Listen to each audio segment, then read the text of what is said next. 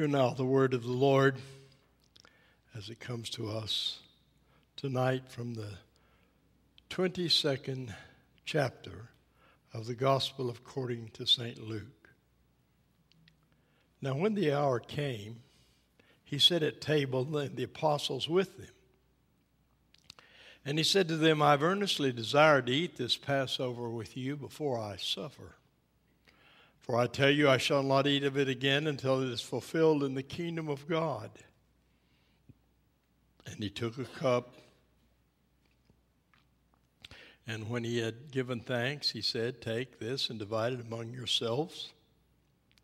For I tell you, I shall not drink of the fruit of the vine again until the kingdom of God comes. And he took bread, and when he had given thanks, he broke it and gave it to them, saying, this is my body which is given for you. Do this in remembrance of me. And likewise he took the cup after supper, saying, this cup which is poured out for you in the new covenant in my blood. We give thee thanks, O Lord, for this, your precious word. Around the table. Why are we around the table tonight? I hope it is more than just for reasons of tradition, although tradition in this sense is a good tradition. Not all traditions are bad. This is a tradition that will never be outdated. As Jesus said, until it's fulfilled in the kingdom of heaven. It is a tradition that believers have been practicing since that first night when Jesus celebrated the Passover with his disciples. Think about that. Your parents before you, if they were believers, gathered around this table. And your grandparents and your grandparents before them, if they were believers, gathered around this table. And we could trace our genealogy all the way back until we run into those ancestors who were first converted. But even before them, the missionaries who brought the gospel to them had gathered around the table and so taught them to gather around the table. We gather around the table because the Lord Jesus told us to. And we gather around the table for something quite specific. We gather around the table to remember him. So oft as you eat of this bread and drink of this cup, he said, do so in remembrance of him. In Holy Week, we remember his coming to Jerusalem. Those of us in our Bible study, sorry more don't come, you're the poorer because of it, have been reading the last words of Jesus, the last teachings and testimonies as he went up to Jerusalem. We remember him. We remember what he said. The many things he taught us. To love one another and thereby prove we're his disciples. We remember him healing the blind man and being criticized for doing it. We remember that blind man who was blind not only physically but spiritually received both sights and accepted the Lord. As we studied that the other evening, I just had an excitement go through me. I don't know about you. Of the wonderful thing that had happened to this man. And I reflected later on in the evening about what a wonderful thing it was when Jesus took me, who was blind, to the truth of God and touched my spiritual eyes. We gather around the table to remember. To remember him who said, greater love has no man than this, but that he'd lay down his life for his friends. And then we receive the beautiful completion of that sentence. You are my friends. We remember that through his grace, he chose us to be his friend.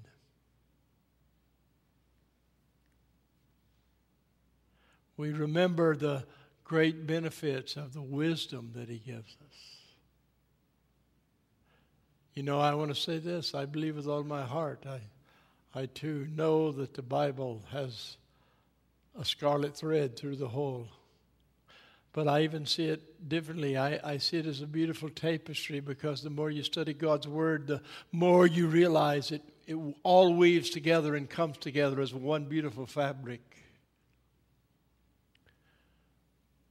And the life of that fabric is Jesus Christ. Everything in Scripture points to him. We gather around the table, we remember all those things. We remember him saving us. The song I've asked the choir to sing for my funeral, it makes me weep.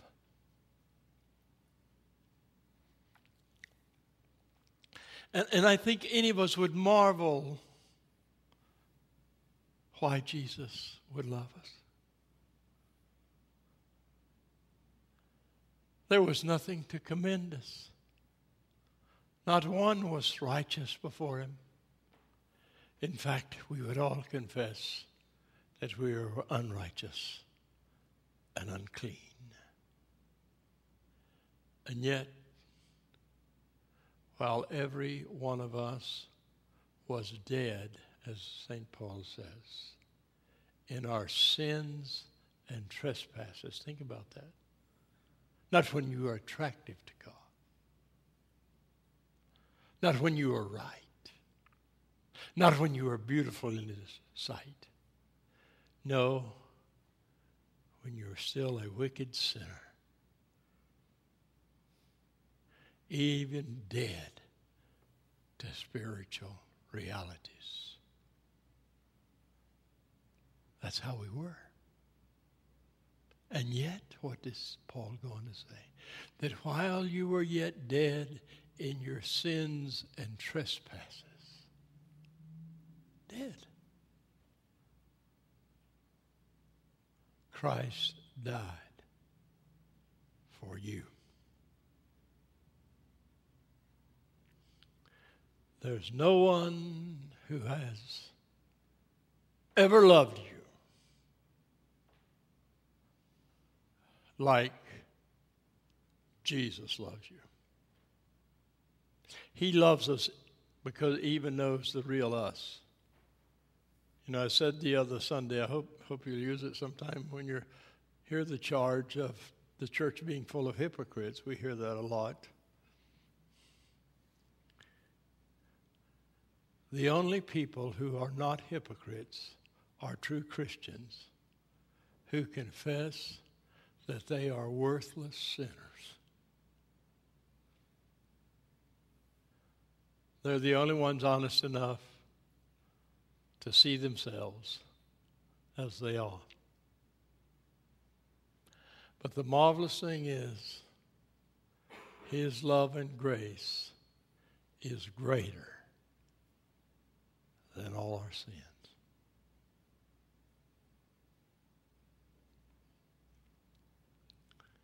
Blessed are you that gather around the table tonight and remember him. The power of these signs and memorials, the power of them to speak to believers' hearts. There is power in them because they bring to us the remembrance of the great and marvelous Savior we have, who gave his all for us. The little mountain church that I used to go to where I grew up, I was always struck, and even more profoundly struck once I became alive in Christ, to how many of the older ladies and some of the men would just be weeping as they took the Lord's Supper. And why were they weeping around the table? They were weeping because they were overwhelmed with the love of Jesus for them. I hope all of us tonight are touched with a sense of being overwhelmed by the love of Jesus for us. We don't know why Jesus loves us, but oh, we're glad. So glad that he did. I don't know where the rest of our little sheep and goats are tonight. I pray it is something worthy to keep them from being here. If it's not, I got a problem.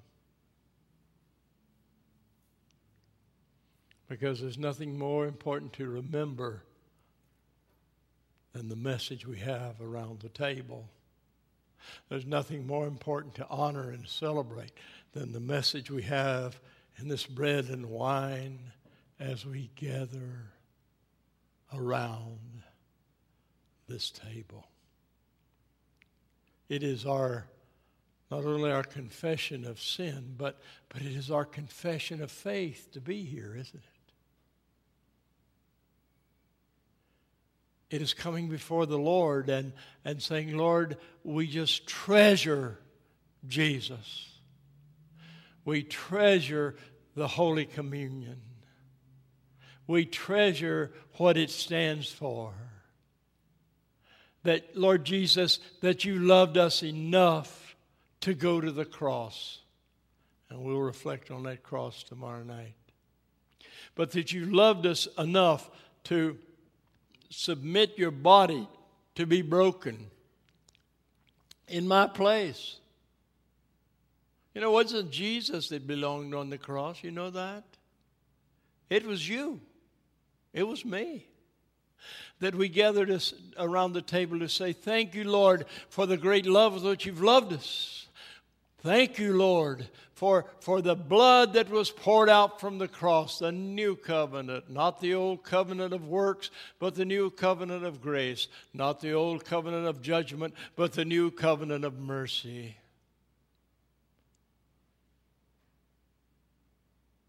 Where we are set right with the Father through that blood.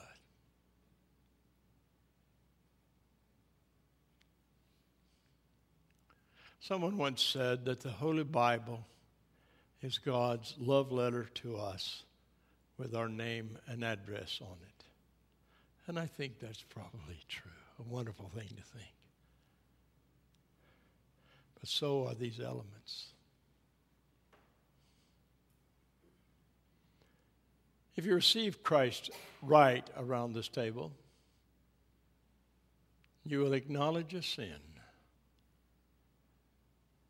You will acknowledge the great love and that he loves you with to give himself on that cross in your place.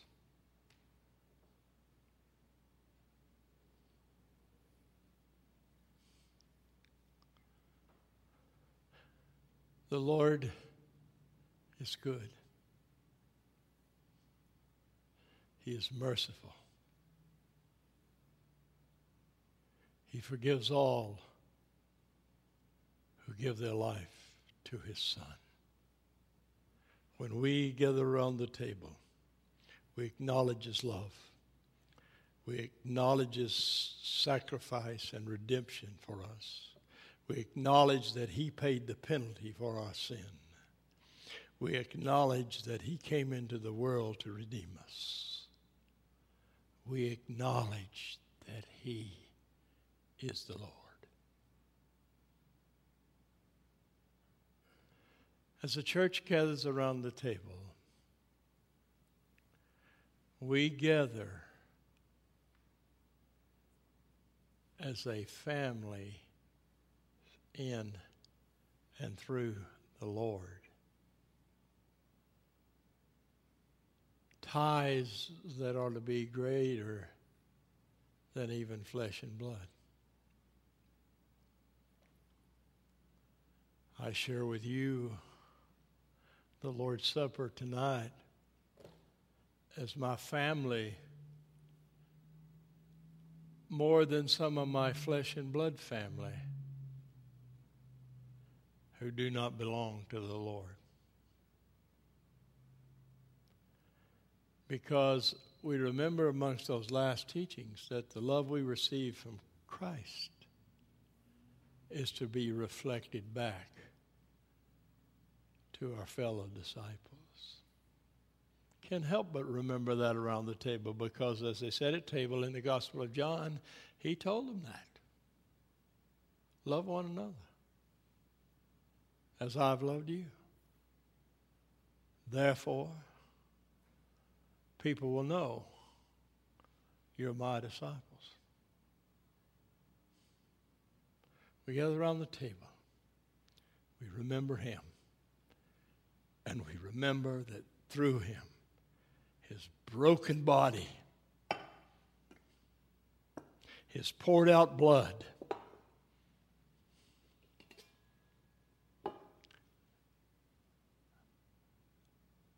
that we have life everlasting.